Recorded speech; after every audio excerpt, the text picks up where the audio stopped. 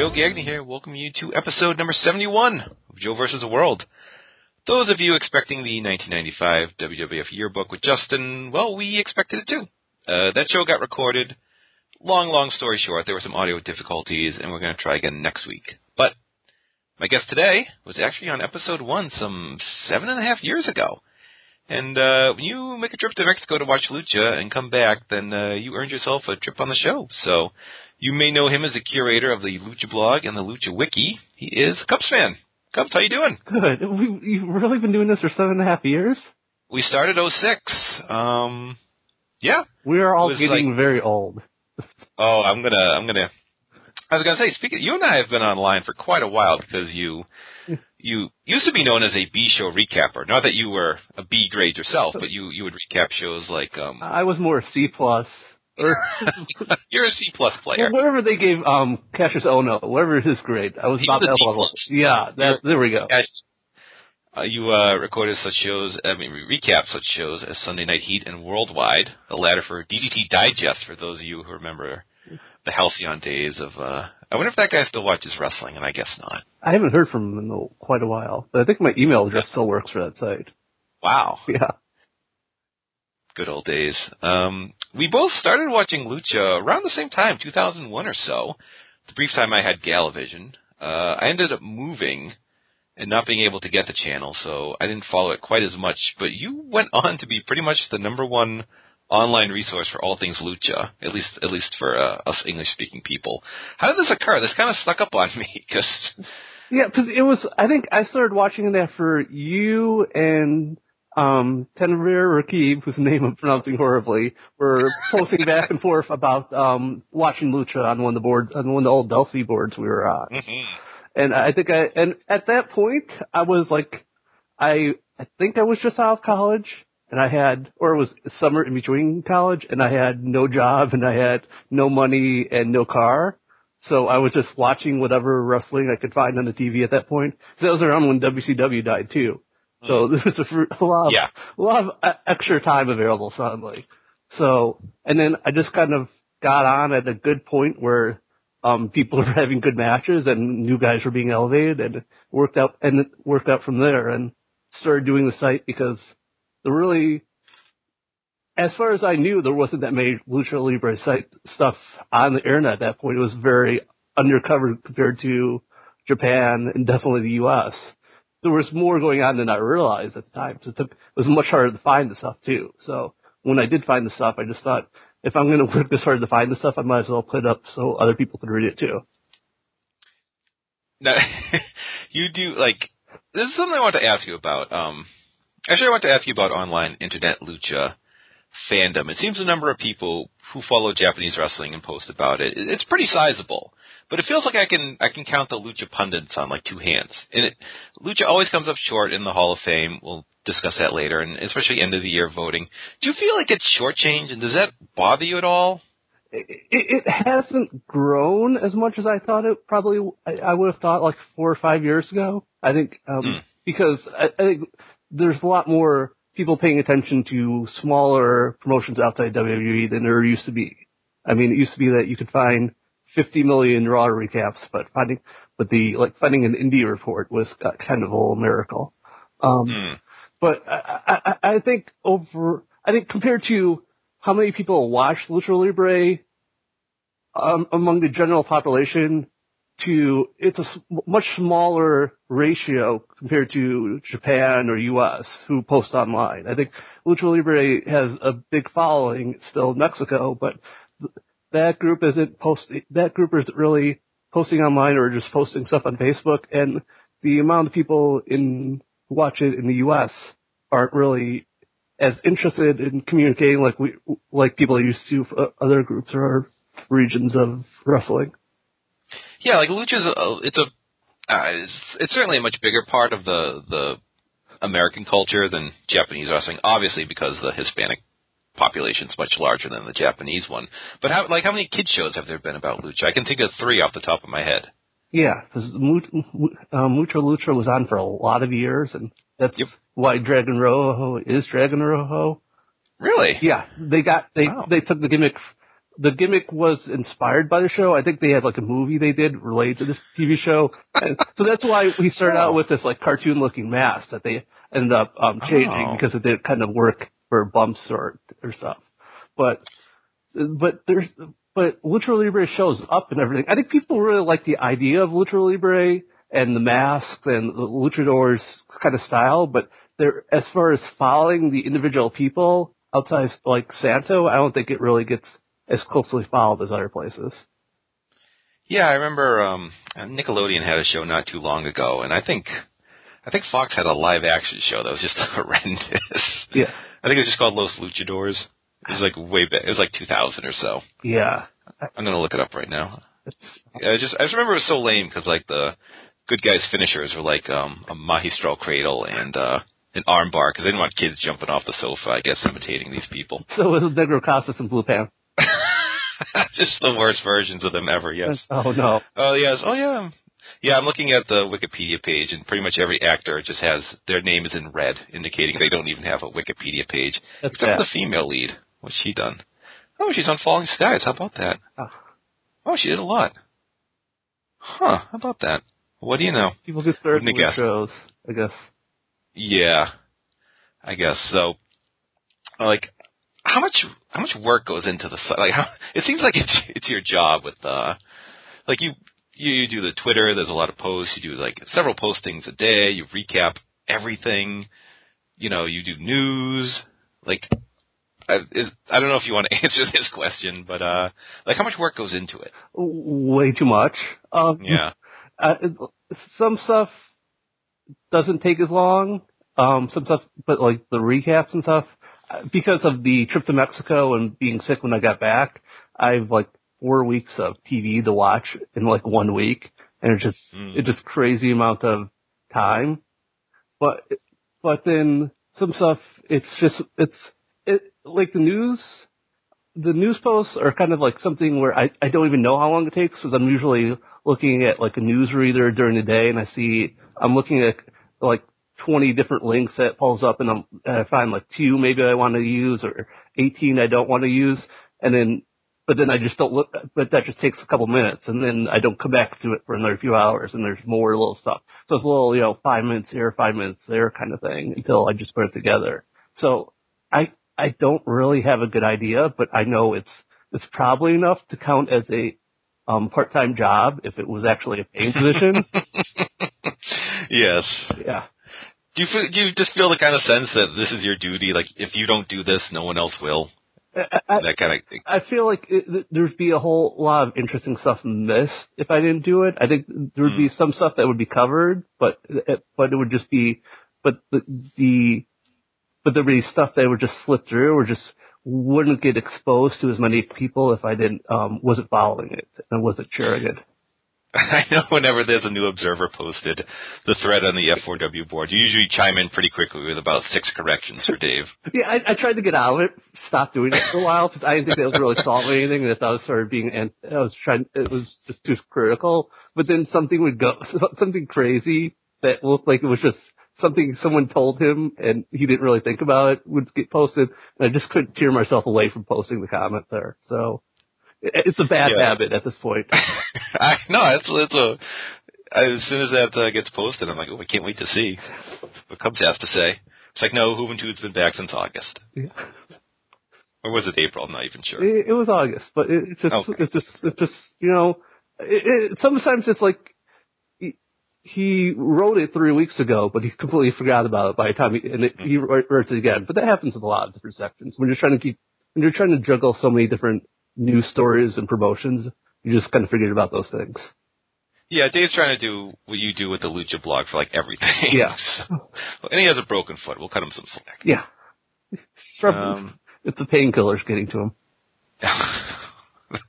The opinions expressed on this show, not that.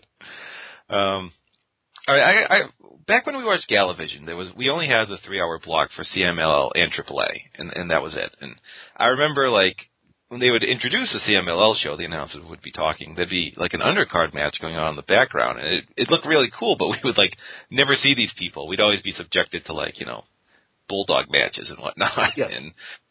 and now there's seems like everything there's so much TV, so many links get posted. Was this always the case, or has cable expanded? What happened? It's really since 2005, 2006, they started getting more TV shows. They add the Guerreros del Ring show for 52MX, which airs in the U.S. some places, and the Fox show soon after. I think they just found out that they could sell TV shows to small networks and make some extra cash. So then they just started selling everything that was possible, to the point today where the Sunday show airs. Of the 3 shows that they run, the Sunday show airs complete on the internet and then again partly on TV.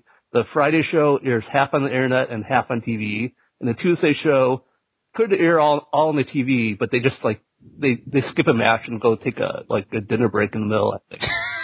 So I mean, it's so much different than it was when I started following it, because like you said, some weeks it would be the 3-hour show and we'd see an undercard match only in highlights, and there would be people we'd see on the lineups every week, but we'd see them twice a year if we were lucky. Yeah, like a Sangre Azteca or something like that. And then some weeks, because of whatever Galavision was doing, it would be cut down and we'd have one match for the whole week. And now, on most weeks, there's only one match we miss, and we can get more stuff from Puebla or even smaller promotions. The volume is just exponentially grown. Which is only beneficial, I think, because there are a lot of my favorite stuff is undercard CMLL guys you wouldn't get a chance to see otherwise, or you'd see in a stellar moment countdown. Yeah, there's a lot of guys, you get to see a lot more. I think in some ways it also kind of exposes the product, because these are guys who are doing matches where they're the equivalent to a Japanese promotion doing their middle of the tour matches where they're going from city to city and they're taking it down a level. Yeah. So they're doing a routine match, but when you see the routine match on 3 different shows a week, it hurts your kind of feeling about the guys. And then you do get to see the younger guys a lot earlier than you would have been able to see in the old system, but sometimes you get to see them when they're not really ready for TV, but they're out there still. Some guys, I think it's hurt their impression because people have seen them too soon, but then that's also for CML putting them out there too soon. But then I think some guys, like the Super Halcon Hombre Ballet team, came on and they weren't very good, but they got a lot better, and people got to see that they got a lot better because those matches were airing where they wouldn't have aired in years before. Yes, the guys who dress like the Hurricane. Yeah. So I remember them. All right, we're going to get into the trip in a second, but I want to get your lay of the land in Lucha. What's your favorite Lucha promotion? Do you like CMLL, AAA, IWRG? Is it just kind of depends on who's doing what at the moment? It kind of depends on who's doing what. I think CMLL, you can find good stuff in it, and you can find a lot of boring, run-of-the-mill stuff. I think IWRG can have a lot of really great stuff, but then people can just randomly disappear off the face of the earth at any time, so it's kind of frustrating to follow. And then AAA has some of the great, probably the best undercard stuff, but because they're planning this move to the U.S. and they've got big plans for the future, they've been running in place a lot for this year, and it's been kind of frustrating to follow. Yeah, so I didn't mean to snicker when you said they'd be coming to the United States. We've heard that song and dance for a while, but hopefully, I hope so. I hope they come, you didn't get a chance to see a AAA show officially in Mexico, but maybe they'll come right to Chicago. Yeah, I told people that I would go to the first AAA show in the U.S., wherever it was, but I also told these people 4 years ago, because that's when they said they were coming. So I'm not sure if my promise is still good there, but this is going to be an interesting year because they do say this every year, even though they'll come back and deny it later on. But they've put so much into hyping that they're definitely coming in 2014 that they're going to have to show up, or they're going to have to come up with a great cover story. So either way, we're a winner. Do we know if AAA, are they going to try and iPay-per-view again? Because they have the Heroes Immortales show coming up. Have you heard anything on that? I think that given that lineup, they're definitely not going to try it for that. I think there's always the chance they could try it for the year-end show, especially if they're doing something that'll lead into the U.S., because that's going to happen about the same week that the U.S. TV show is supposedly going to start airing. But I think the best bet is that they'll try again for next year's Triple Mania. All right, now, CMLL has lost their the Televisa television spot, which is, in a way, very beneficial for us because we get awesome streaming shows every Friday night, which has become my new tradition of a couple CMLL undercard matches. But is this really bad for them? You hear that, they own their buildings and they can't, they always make money on shows they run there. So is this, should we be worried here? What's their outlook? I'm concerned, especially after the anniversary show, because what CMLL needs to do is create new stars to the audience. And at the anniversary show, it was very clear that to the audience, that the extra audience that showed up to that show, Somber and Volador, weren't that level of stars, that they weren't close to Atlantis and Ultimo Guerrero. And that was when they just had left TV at that point.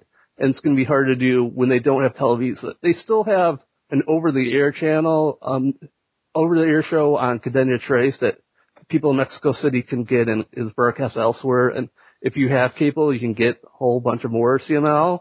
But I think that's one of the dominant networks in Mexico, and it's a big loss for them not to be on it. I think they'll just ignore it, and I saw the Observer said that they could pay to get back onto it, and it seems like CML is just content going, that they don't need any help, that they can just get guys over on their own. But I think if they're looking to create their next big star, they need to be people. They need people to stumble upon them and get drawn in, and that's hard to do when you're just on hard to find channels. Wow, that's pay to be on television. I wonder. I mean, that's an old kind of syndication model. Well, this would be like paying to be on like CBS or something, right? Right. I mean, the deal with Televisa is that they have 3 different channels, and this is the third most important one. So maybe it's not a big payment, but it would still it still seems like that's something that'd be costing them a fair bit of money. Well, they're I don't know. They're still my favorite. Like, there's been a lot of talk about the 2 out of 3 falls format, how it's outdated. They need to move on. I don't know. I still like it. It seems like it gives a good. I wish they'd do more. They'd vary it more. Maybe have more matches go just 2 falls. But I don't know. It makes it different, and I think when you format it right, it tells it has a good flow. It tells a good story. I still dig it.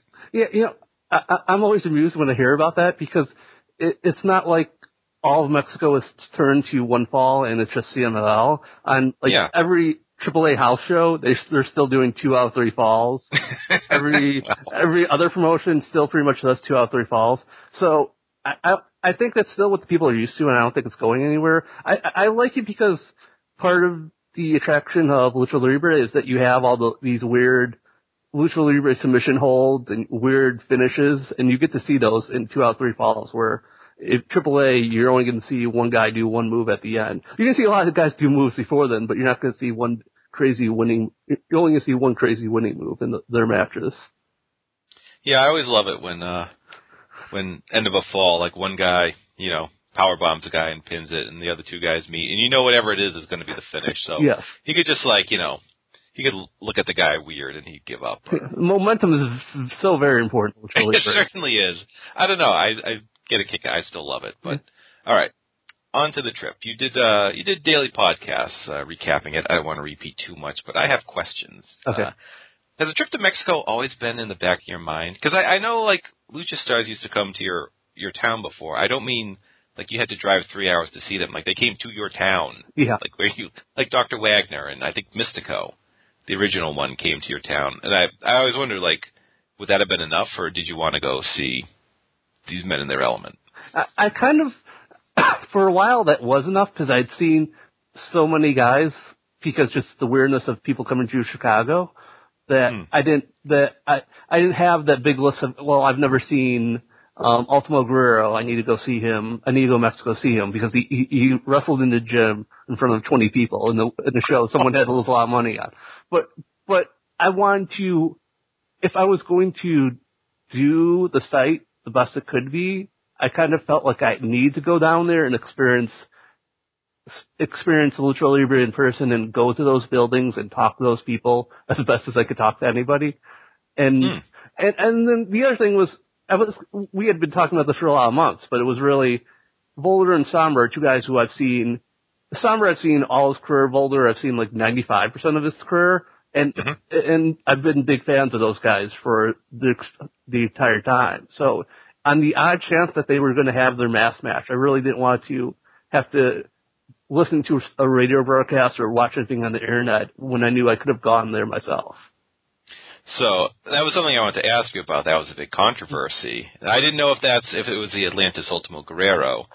I think they've had their masks combined, like 47 years?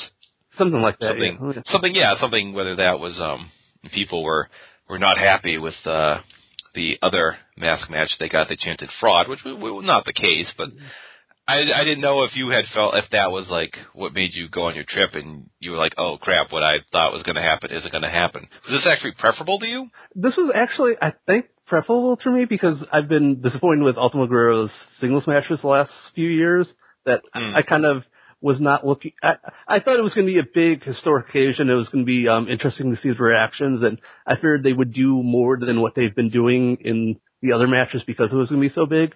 But I would have been on the fence about going. I probably would have still ended up going, but Volder and Sombra, it was just those were the best guys, and I didn't want to miss the best guys having the best possible match. So you were not chanting fraud. I was not. I was chanting. We were chanting fraud sarcastically on the way home because it was just to fit in with the crowd. But otherwise, no. I was fine with I was really, really surprised by the outcome, but I was fine by getting that match.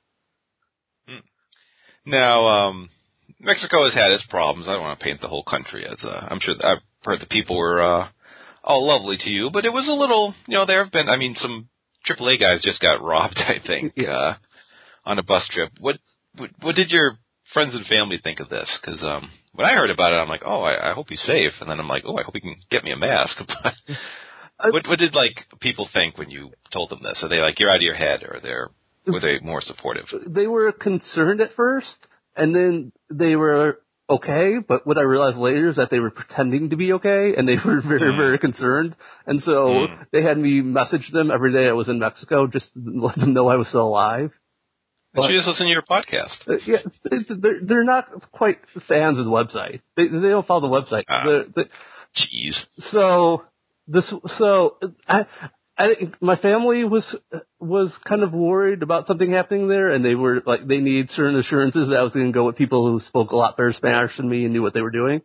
But my friends were kind of like expecting me to do something like this, but were still kind of surprised that I would actually do this. Indeed. And you don't speak Spanish, even though you watch a ton of Spanish language programs. I thought I spoke like maybe bad, horrible Spanish before going, but then I got there and I realized, no, it's not even close. I don't even speak that good. There were a lot of points where I was like listening to conversations between people, and I would be catching every sixth or eighth word and kind of understanding the conversation. But there were also times where I just felt like I was not participating at all, and it was kind of along for the ride. I was very happy I had two people I was with who knew what they were doing a lot better than I knew what I was doing. Yes, you had some very good guides, I guess, during your stay. And if I had just ventured down to Mexico, I'm sure I would just never be heard from again. I think I could have got around. I could have got to the hotel and got to the arenas back and forth, but it would have been taking like 3 times as long and then 3 times as dangerous. So it's not impossible, but it is a lot more challenging. Now, it's probably a dumb question, but you were in Mexico City for the entirety of your trip, right? Mexico City, and then we went out to the suburbs for a couple of shows. Okay, what's Mexico City like? Is it just like, your average U.S. city? Is it, I don't know what the differences would be. What's it like? It's very, very, I want to say crowded, maybe. It's very, there are very few green spaces, basically. It's like just building after building after building. Every street has vendors, people selling foods, people selling clothing on the, what would be the sidewalk, because I guess all the buildings are for people's houses or being used in some other way. So if you want to buy something, there are people on the street because that's where you have room to buy stuff. There's not. It's very different from like a U.S. city in that you're not looking around and seeing all these brand name stores around when you're walking around the city. They're all on the sidewalk, basically. They're all small, very, very small businesses. You can find like convenience stores in all over places. There's even one like attached to Arena, Mexico, but there's not like, you're not going to find as many, you're going to find more like individual businesses rather than chains and stuff, I guess, if that makes any sense. And it's very compressed. It just seems like there's just buildings everywhere, or there's roads and there are people driving badly on the roads. Now, what did you eat during your stay? Did you have a go-to meal you would consume in restaurants? Did you like seek out, McDonald's if there were any there? We went to Wendy's a couple times. There's a Wendy's like a block down from our hotel, because just to give us, especially the first day, just to ease us in. But then I thought, since at first I was going to just take like the easy stuff, but then I just thought, if I'm going to be in Mexico City, I might as well try whatever strange foods and drinks that they have here, because I may not get a chance to do it again. I am on vacation, so I should do that sort of thing. So it ended up that mostly it just boiled down to a lot of different variations of tacos, I think, that I had. But the food was really good wherever we ended up going. Some of the drinks, I liked the rice drink we had at one place, but then some of the fruit stuff was just not so, was very, very sweet, I thought. And by the end, I didn't know the names of anything I was having. The rice drink? Yes, it's like milk and rice. Ugh. It's very strange, but it tasted good. Really? I'll take your word for it. Yeah. I don't think I'll be having a rice drink anytime soon. They're big on rice. I was not expecting that, but they are very big on rice. All right. Now, you saw shows every day, basically. What's the schedule like there? I mean, are there like a ton of low-level indies, like in the States you never hear about, that kind of running around? Like, I know CMLL runs a bunch of shows, especially in Arena, Mexico. I think they ran a bunch. And like, is there just lucha everywhere? No, it was more because it was the Independence Week that people had a day off, had the Monday that we were there off, that there was more shows there and there were more shows on Saturday and Sunday. That worked out that we came in on Wednesday and we left on Wednesday, and Wednesday's the deadest day, so it kind of worked out that we were around to do shows on the other day. I think you can probably find a show Thursday, Friday, Sunday, Tuesday, reliably around Mexico City, and then Saturday there's probably an indie show if you look around for it.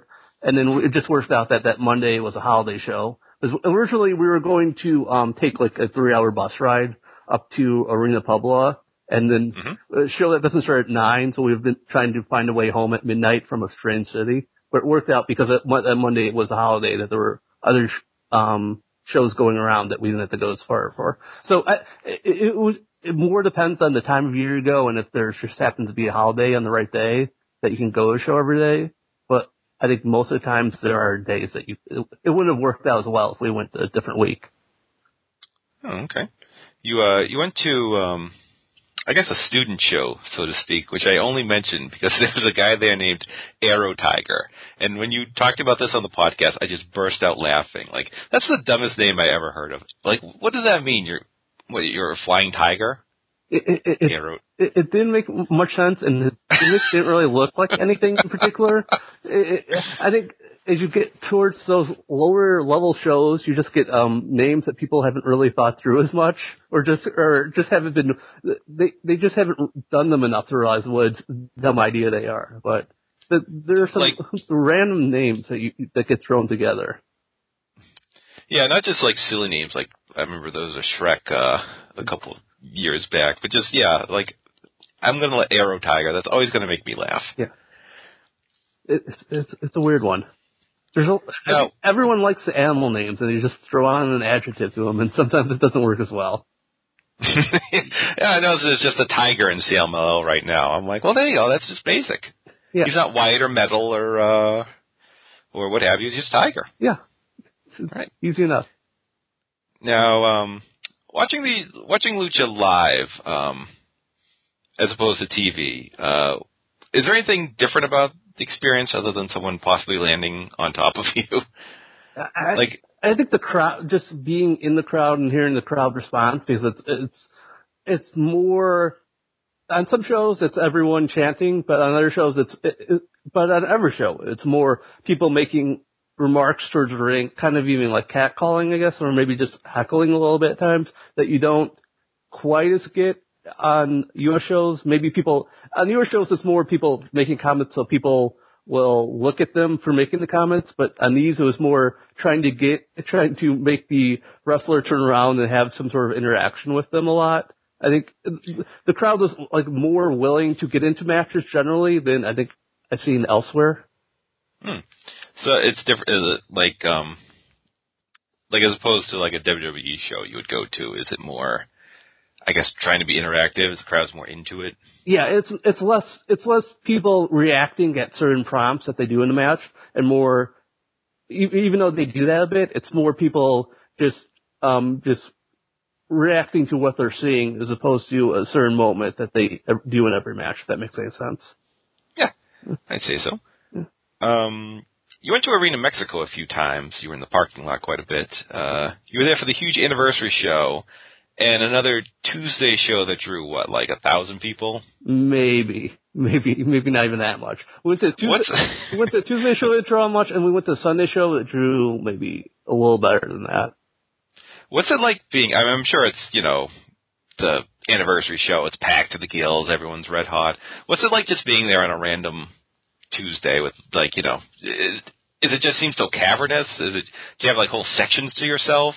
They sell only certain areas on the other shows. They know what the crowd they're getting. They even they don't tarp off seats, but they have these large curtains that come down to kind of block off the big empty sections.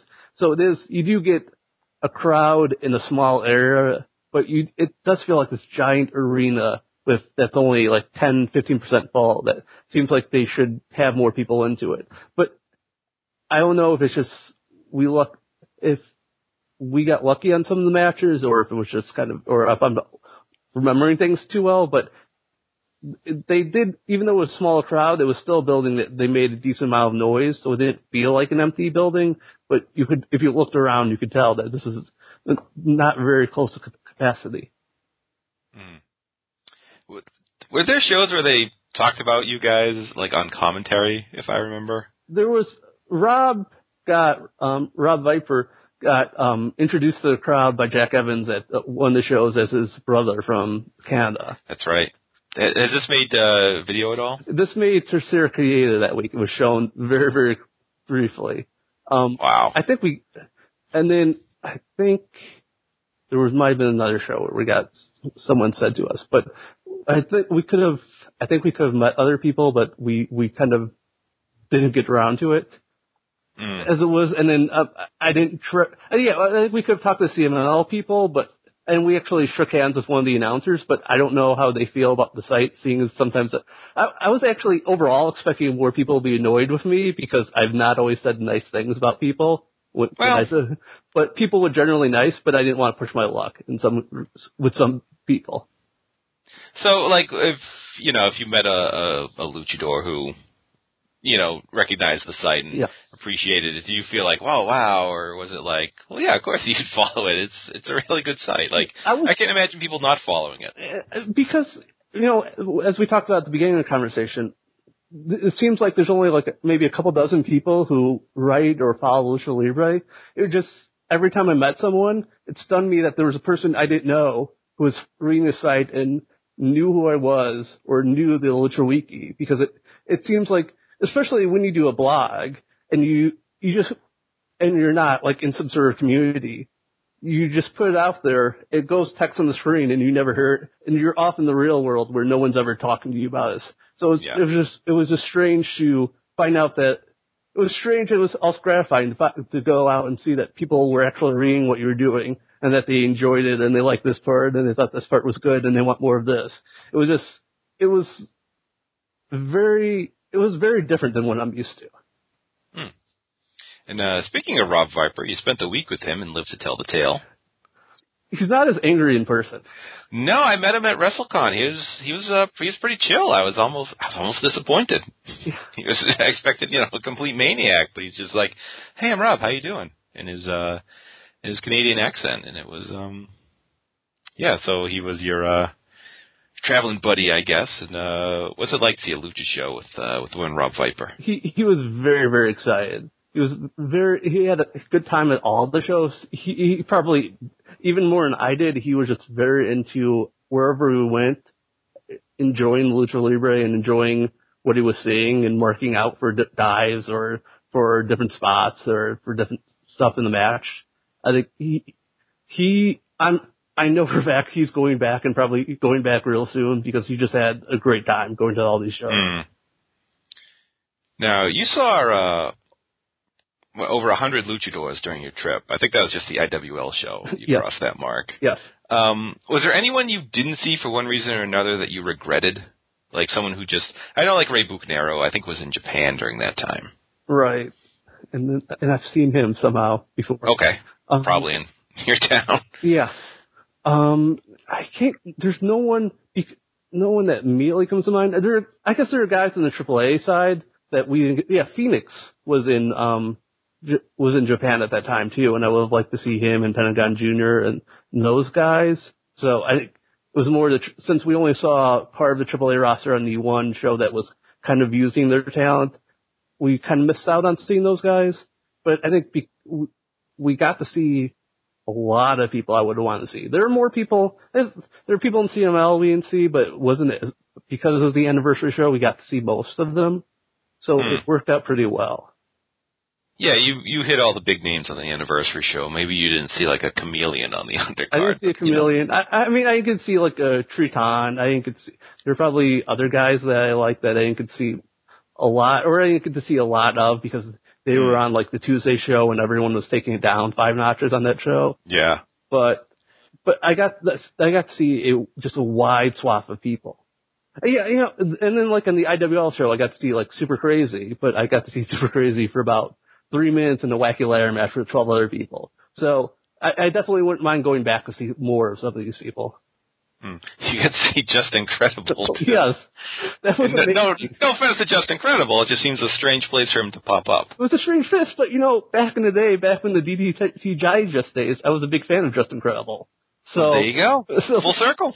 And I enjoyed his match with Great Suzuki. So he obviously had big experience against people Trademark Joey Styles. He had a big, so right. it was disappointing he didn't do as well here. Well, he was at a disadvantage because his main move is banned. Yeah, it's totally banned. So he really had to come up with something different there, and he just couldn't in time. Now, one of the men he fought was Connect, who is like this huge legend. He's a first ballot Hall of Famer. Were you like, wow, I'm seeing Connect live? Or Connect is also as old as my retired dad, by the way. Or is it just like, oh, Connect, because he's, it's not the same as seeing him in like 1983, so to speak. It was more, it's Connect, because I've seen him on TV, and he can't really move at this point. So I'm kind of like, if this was Connect doing like a retirement match or doing one big last match, that would have been interesting. But at this point, there's a lot of, I think one of the problems with like the Indie Lucha Libre is that there's a lot of old guys just kind of hanging around to get more paydays, and more credit to them if they can get paydays, but they're not really in as good a shape as they were years ago. Perhaps. No. Pity Mil Mascaras wasn't competing on any shows. No, but there was an autograph signing that we could have gone to with him, but we were doing something else. That was at the day of the anniversary show. Oh, what a shame. Yeah. If his name wasn't at the top of the poster, he probably would have turned around and left. No, it was at the Blue Demon store, so I wonder if they made him change it to the Mil Mascaras store. Blue Demon, that's right. Oh, he's the Blue Demon Jr. still kicking around? Yeah, I didn't see him, but I'm sure he was around someplace. He was a guy, I didn't like him like 12 years ago. I can't even fathom now what it must be. He had one good match earlier this year, and then they thought that he could have some more good matches, and that hasn't worked out yet. But maybe at some point he'll have another good match. Is he in Santos promotion? He was in Santos promotion, and then he showed up in AAA, and now he's just nowhere at the moment, so I don't know what the deal is. Oh, all right. So, let's see here. You picked me up a Sombra mask, which I'm eternally grateful for. I'm just wondering, are masks, like, plentiful? Like, if I wanted a Soberano Jr. or Angel de Oro mask, are they around, or is it like the WWE where the top guys dominate the merchandise, and if you're like a Justin Gabriel, maybe you get an action figure? If you go inside Arena Mexico, if you wait to get to their merchandise store, it is very, very limited about which guys have merchandise and what kind of merchandise. But like every place else in Mexico City, they have outside the building, they have plenty of stores and they have vendors and small stands around, and you can find pretty much everyone's mask if you walk around and look at the different stands far enough. I think maybe the very opening match guys like Soberano Jr. may not have their mask out there, but a guy like Angel de Oro, I remember seeing at 3 or 4 different stands. They have T-shirts, they have stickers, they have little dolls, all sorts of different artwork. So there's a lot of variety of stuff if you look around, just around Arena Mexico, and there's other places we were told that we could go and we could find stuff, but just around the buildings, usually there's, no matter what building it is, if there's a Lucha Libre show running it, there's usually 2 or 3 different people selling masks outside. Interesting. Now, what'd you get for yourself on the trip? Actually, the only thing I got for myself, I got like posters and old magazines, but as far as merchandise, I got a Guerrero Maya sticker that I was going to put on my computer, but I have no idea where I put it. I need to track that down. And still, I just finally got around to unpacking, like, last weekend. So it may still be in my backpack someplace. Oh. I just would have stocked up on masks, because they were, good quality for a real good price, it seemed like. Yeah, and they had many different kinds. It's more, I just didn't want to have a whole bunch of stuff that I had to figure out where I'm going to put later. So I thought the sticker was something I could just stick on my computer, but I should have just done that while I was in Mexico, I guess. Guerrero Maya, I don't know. Is he your favorite right now? I think he might be. I just really like his mask. I think his mask is really cool, so that's one of the big reasons I got it. All right, this is it's big question time. Okay. Are you going back? And if so, when? People were trying to convince me to go back. I was also trying to. I didn't want to make a decision until I got back and I saw how people reacted to me going on that trip, family wise, and they seemed generally okay that I came back in one piece. But I would hope so. But the trip was also so good. It's kind of one of those things where it's probably not going to be as good next time I go. So do I want to go back and have a lesser thing? But on the other hand, I did have fun with the people I went with, and I would like to hang out with them again. So if I'm going to go, it's probably going to be about the same time next year, I'm thinking. So I'm just waiting. I'm just not even thinking about making a decision until it gets a lot closer to next September. Now, let's say they say, hey, we're going to do Atlantis Ultimo Guerrero mask match. No fooling, for real this time. We're going to do it in March. Is that enough to get you back right away, or are you going to save it for the anniversary show? I would have to really think about it. It may be a situation where even I could go, if I went again for just something in March, maybe something where I just go for a couple days and go to the show and then come back. But I would really have to think if I wanted to just go to see that match. It would be very tempting. So there's no one event where you're like, I have to be there for that. Not that I can think of, but hopefully they will come up with something like that between now and whenever. Well, thankfully you have, I just saw the Lucha blog posted that there's a Lucha Indie show in Chicago coming soon. I think Skyda on it. Is there any reason Chicago, because AAA ran in Chicago once too, right? Or a couple times? I think a couple times in the mid-90s. Any reason? Like Los Angeles, I can certainly understand. Why is Chicago a Lucha hotbed?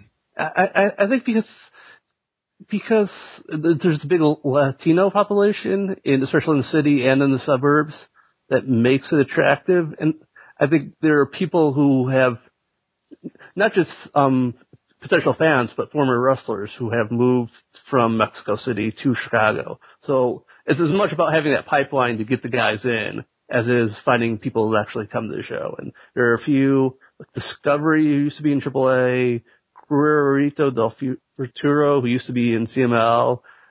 Older guys have just ended up in Chicago and been able to get those contacts to make those shows happen. Interesting. All right, so big thumbs up for the trip. What was the best match you saw in your week there? I think it has to be the Volar Sombra match. I haven't rewatched it yet. I'm going to rewatch it either today or tomorrow. But that's, at the time, I thought that was a disappointing match compared to some of the other matches they've had this year, but I'm warming back up to it just thinking about it again, because considering the situation they were in, I think they did as great as possible a match, and it was just the historic match. I'm never going to forget that match. So yeah, I think it's one thing when the crowd's dead or not making as much noise as you like. It's another when they're openly hostile towards you and what you're doing through no fault of your own, really. And then you get them back by the end of the match. That's a big achievement. And last thing, was there anyone who really impressed you seeing them live? Like, oh, I appreciate this person on a much greater level than I did just watching them on my computer screen. I think it's a random choice, but Tony Rivera, who used to be in CML, is now hanging around on the Indies, who was like Technico forever and ever as the good guy, the good-looking guy who won a lot of hero matches, but really never got past the mid-card. He was so awesome as a Rudo on the IWRG show we went to, and he was just as a personality, he was great, and he worked great as a Rudo, playing off the guys and doing his moves and complaining and asking for police help against these mean Technicos. So he showed so much more personality than I ever gave him credit for. That was something I might not even been able to pick up on TV, because a lot of it was interaction with the crowd, and TV's not always great picking that up.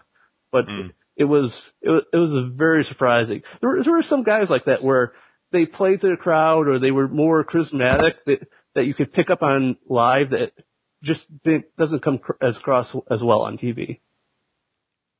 Okay, and moving off, the last thing I want to talk to you about, you're a voter in the Wrestling Observer Hall of Fame. Somehow. I am not. My research in the history of wrestling video games has gone unrecognized. I don't understand, but all right, fine, whatever. The Lucha ballot is stacked this year. Do you care to reveal who you voted for? And if not, who do you think would go in from the Lucha side? Well, I will say that as of this moment, I have not actually sent a ballot in, so I probably should get on that. I guess I have till Saturday. Yes. Yeah, because I've as we talked about, I've watched US wrestling, and so I have some familiarity with that, but I don't really care to research all the names on the US ballot. So the only thing I do is vote in the Lucha section. So that means I usually have 10 votes for about 12 different candidates. Okay. So my bar to vote for people is a lot lower, because I just can, throw them all around. So I think my plan right now is that I would vote for Atlantis, for CN Cars, for Blue Panther, for LA Park, for Hurricane Ramirez, for Volano 3, for Dr. Wagner Sr. for sure. And then I still need to figure out if I'm going to vote for Dr. Wagner Jr. and Carlos Lagarde. So really, it's easier if I say who I don't vote for. I know. I think it's Vampiro and Hector Garza did not make the cut. Yeah, and Garza did not seem like Garza had a long career, but never seemed like he was big enough star. Yeah. To consider it. And Vampiro had a really high peak, but the rest of his career is just kind of there are a lot of missing pieces to his career. I don't know, he's got that Ghost Hunter show, and given some of the BS reasons some people pull out for some of their candidates they just want to vote for, that's probably not the worst reason. He was also going crazy on Twitter, I think, last night too. So that's a good some good Hall of Fame tweets, Hall of Fame level tweets there. Hall of Fame level tweets. Okay, well, hopefully we'll see on my mock ballot as I voted for people. I think I had I had, let's see, I think I had, I had Dr. Wagner Sr. for sure. I had Ellie Park. I think I had Blue Panther, just cause. Yeah. And, I feel bad. You hear people talk about Cien Caras and how he's, was in the two biggest gate matches of all time in Mexico, at least for a while. I'm like, oh, that's probably a good point. And it's hard because there isn't really, like, you can't go to YouTube and I'm going to look up some Dr. Wagner Sr. matches, and you just can't do it. And it's just, I don't know, it's tough. Yeah, there's like maybe one or two matches of him that just have survived. That's the problem. Is that you're stuck on historical record and what people say about him. And there is some sentiment that Dr. Wagner Sr. was more a Rudo, an upper level Rudo in the vein of Averno, who was more responsible for getting guys over, but wasn't a big star on his own. But it looks to me more that he was more. First of all, I think Averno is like kind of very important in the scheme of things, and and I think Dr. Wagner Sr. was just a very key part of what they were doing for a lot of years. I think if you took him out, there would have been a big hole. I wish my case was a little more developed than that, but I think he's just a historically important person there. I think the larger portion, and people bring this all the time, is that there's a lot of good candidates for the Lucha section, and it would be just good if some of them actually went through instead of just being recycled year after year, close but not getting in. Now, I would have thought Dr. Wagner Jr. would have been you seemed a little iffy on him. I thought he would have, I don't know, I just see a guy who has been a headliner for like decades. It just seemed like it would be stronger than what your original thoughts. I think because he really didn't take off as like a top guy since 2004. After that, he was a guy that was involved with stuff and also in Japan, but never something that they really built around until his father died and they had that 4-way mass match where he became the central piece. And then it was like the most recent years where he really became the big draw. And I think you can say, excuse me, that he has not always made the greatest decisions.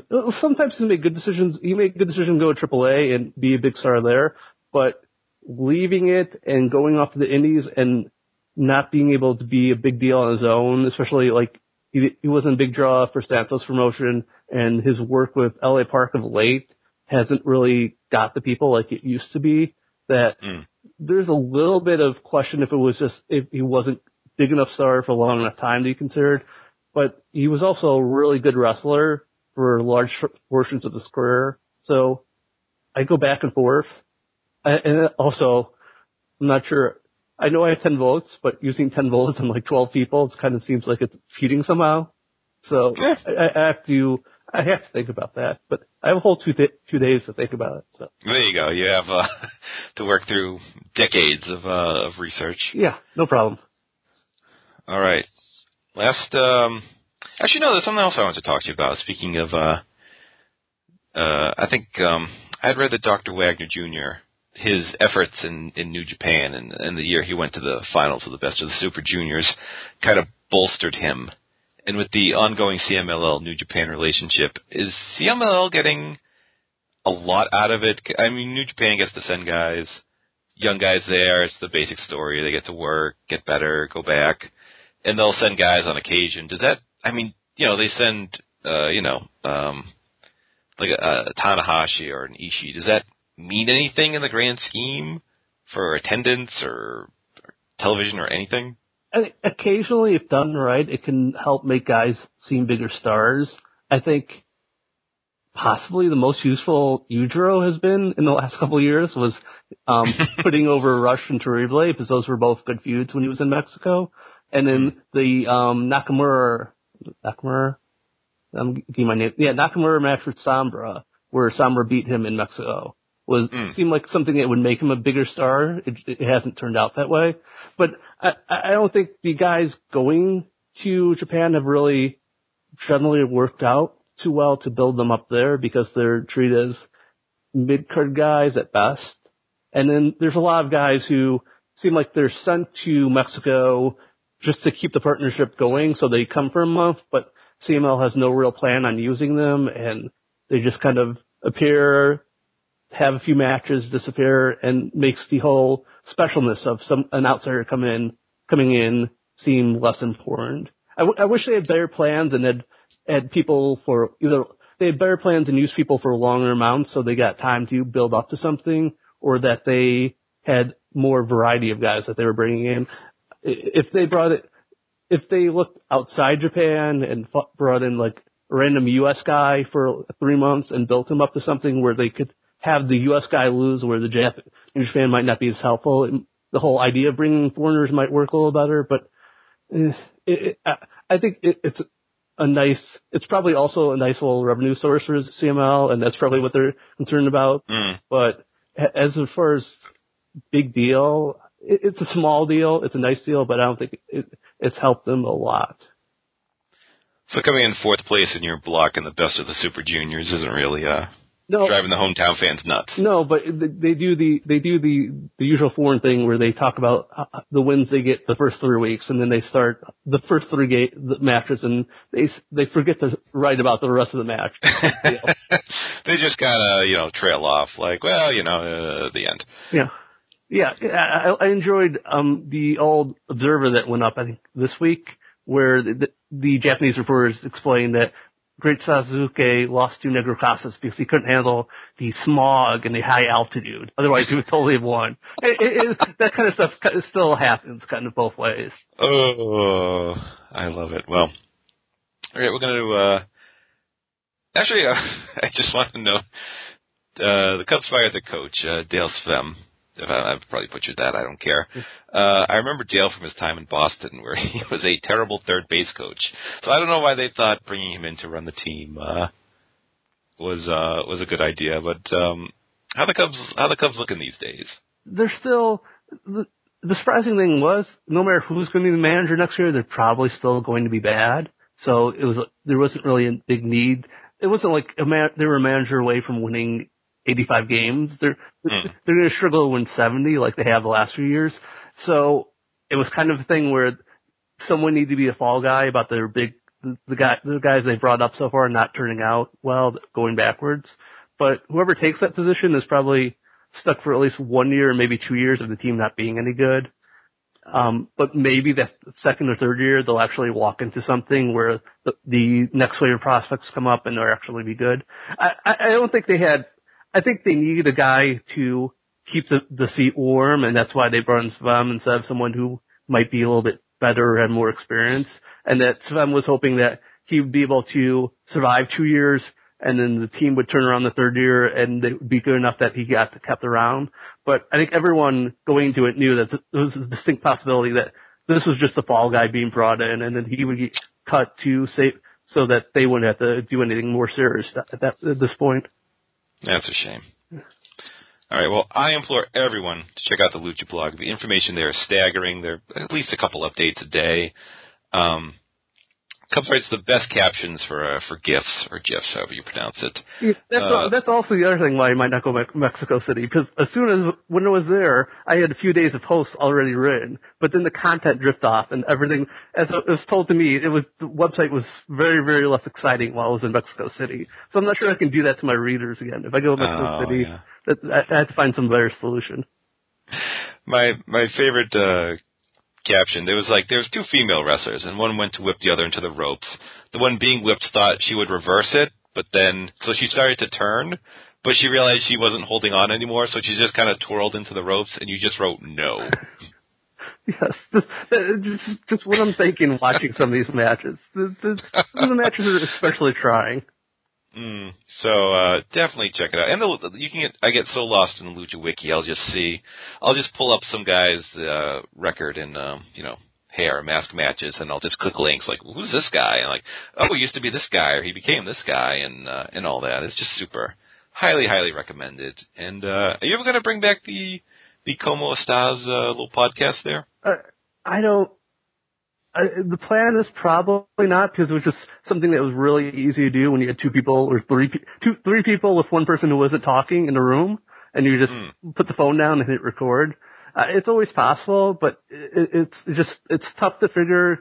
Since I do so much writing for the website, it's tough to figure what else I need to talk about once I get done writing that stuff, and I don't want to do I don't want to do a repeat of what I'm already writing. I think we did a podcast before, and the other guy who worked on it worked very hard, but it felt like I was just doing what I was doing over again. And if I want to add something different if I'm going to do a podcast, and I just haven't figured out how I'm going to do that yet. I don't know. I like little recaps of like the Arena Mexico Friday shows, like Saturday morning. I'd enjoy listening to that. I'm just piling on work for you too. It's not like you do enough. Yeah, I'm just like, I do this too. I've always had the idea that everyone does podcasts that go, say, 2 hours or so, or an hour or something. If I thought about the idea of doing something that would just go like 10 minutes and just run down results and then get out of your way. So people would give it a try and not get intimidated by a long podcast. But it just hasn't come together at this point. You can add that to the podcasting network. Yeah. By the way, when I originally pitched this podcast to you, I think I said like no show will go longer than 30 minutes, which we obliterated, I think, episode 1, and certainly last week when we went almost 3 hours. But what are you gonna do? Yeah, we paid the price. I don't think a single podcast has gone less than 30 minutes. Even the one where you had like 5 different guests, you had, I think some of those went over 30 minutes. Yeah, maybe when I just recapped the Hogan Knows Best, I remember that show was really big in Singapore. It was our most popular show for a while. Yes. But it was like attached to some app, I don't know, something like that, but we just got, I don't know. I like it when my stats worked a lot better, because I could see those weird things where the podcast would be linked to on some random portal, and all of a sudden people from some strange country were all listening to it for some reason. This is excellent. Of course, they were listening because it was an awesome podcast. Absolutely. Thank you, Singapore. Yeah. All right. Well, we're gonna wrap it up here. As I said, go visit the Lucha blog. Give some Lucha a try if you want to watch something new. If you're just tired of just what's on TV, it streams for free on Friday nights. It's a lot of fun. The streams are great. And then on Tuesdays, I have a big post of all the Lucha Libre that aired. And then I post it all on YouTube. So if you don't even want to wait for Friday, you can always go to the Lucha Blog YouTube channel and just click to some random match, and you'll find something good there. You'll find some Smurfs wrestling occasionally, but you'll also find some good stuff too. Absolutely. Are you going to be on Figure 4 Daily next week? I don't know. The process for me getting booked on Figure 4 Daily is me hearing my name mentioned, and then maybe 2 days beforehand, someone actually asked me if I want to do it. So we'll find out next week, I guess. Well, we scooped him already, so he shouldn't even bother. Were you going to be on MLW Radio? I heard them kind of mention you. I haven't listened to them in a couple of weeks, but I was asked while I was in Mexico City, and actually, it was a good thing I did not accept, because that was the day I came home and was not feeling so well. But I think it probably. I was asked, and Jack Evans, of all people, tried to make the case for me to go on the thing, but I just didn't think it would work out too well, and actually would, because of other reasons, it would not have worked out too well. But I appreciate every time they mention me. Even when they mention me badly, it's nice. Even when they get you confused with other people. Yeah. I think you're a composite of like 5 other people. Yeah. I think that was one of the highlights of going to Mexico City, is that I could prove that I was not Rob and Rob was not me. There you go. You were in the same room at the same time. Yes. Okay. It's amazing. All right, we're going to wrap it up here. Just cross the hour mark a little bit, not too long. I want to thank the Cubs fan for being on, and we should be back next week. We're going to try the retape for 1995, Part 1. We're splitting it in 2, because I just can't go through that again. And believe me, as you approach the near 3-hour mark, you're losing steam pretty fast. So hopefully that will all work out. Can I say one more thing? Oh, of course you can. Can I thank you for doing the podcast for so long and bringing it back, and actually still doing it on my side of all sites that doesn't get updated more than like once every month? Where else am I going to go? It's pretty. No one's beating down my door with offers. I'm shocked that people aren't beating down your door with offers, because you've done an excellent job for 6.5 years. Including the years you weren't doing it, you were still extremely popular. And I know. I honestly don't get it sometimes, but hey, whatever floats your boat. The best thing about when I used to update the Cubshead.com is I had a ton of excellent people who have writing stuff for me for whatever reason, and I think all of them have gone on to do great big things that I am no way responsible for it, but it's cool to go back every so often and see the people who thought it was a good idea to send stuff to me and have me post it up and remember those times. So thank you for 71 episodes. Hopefully. This is like when people go on Colt's podcast and tell him how awesome he is. And he gets annoyed. This is exactly like that.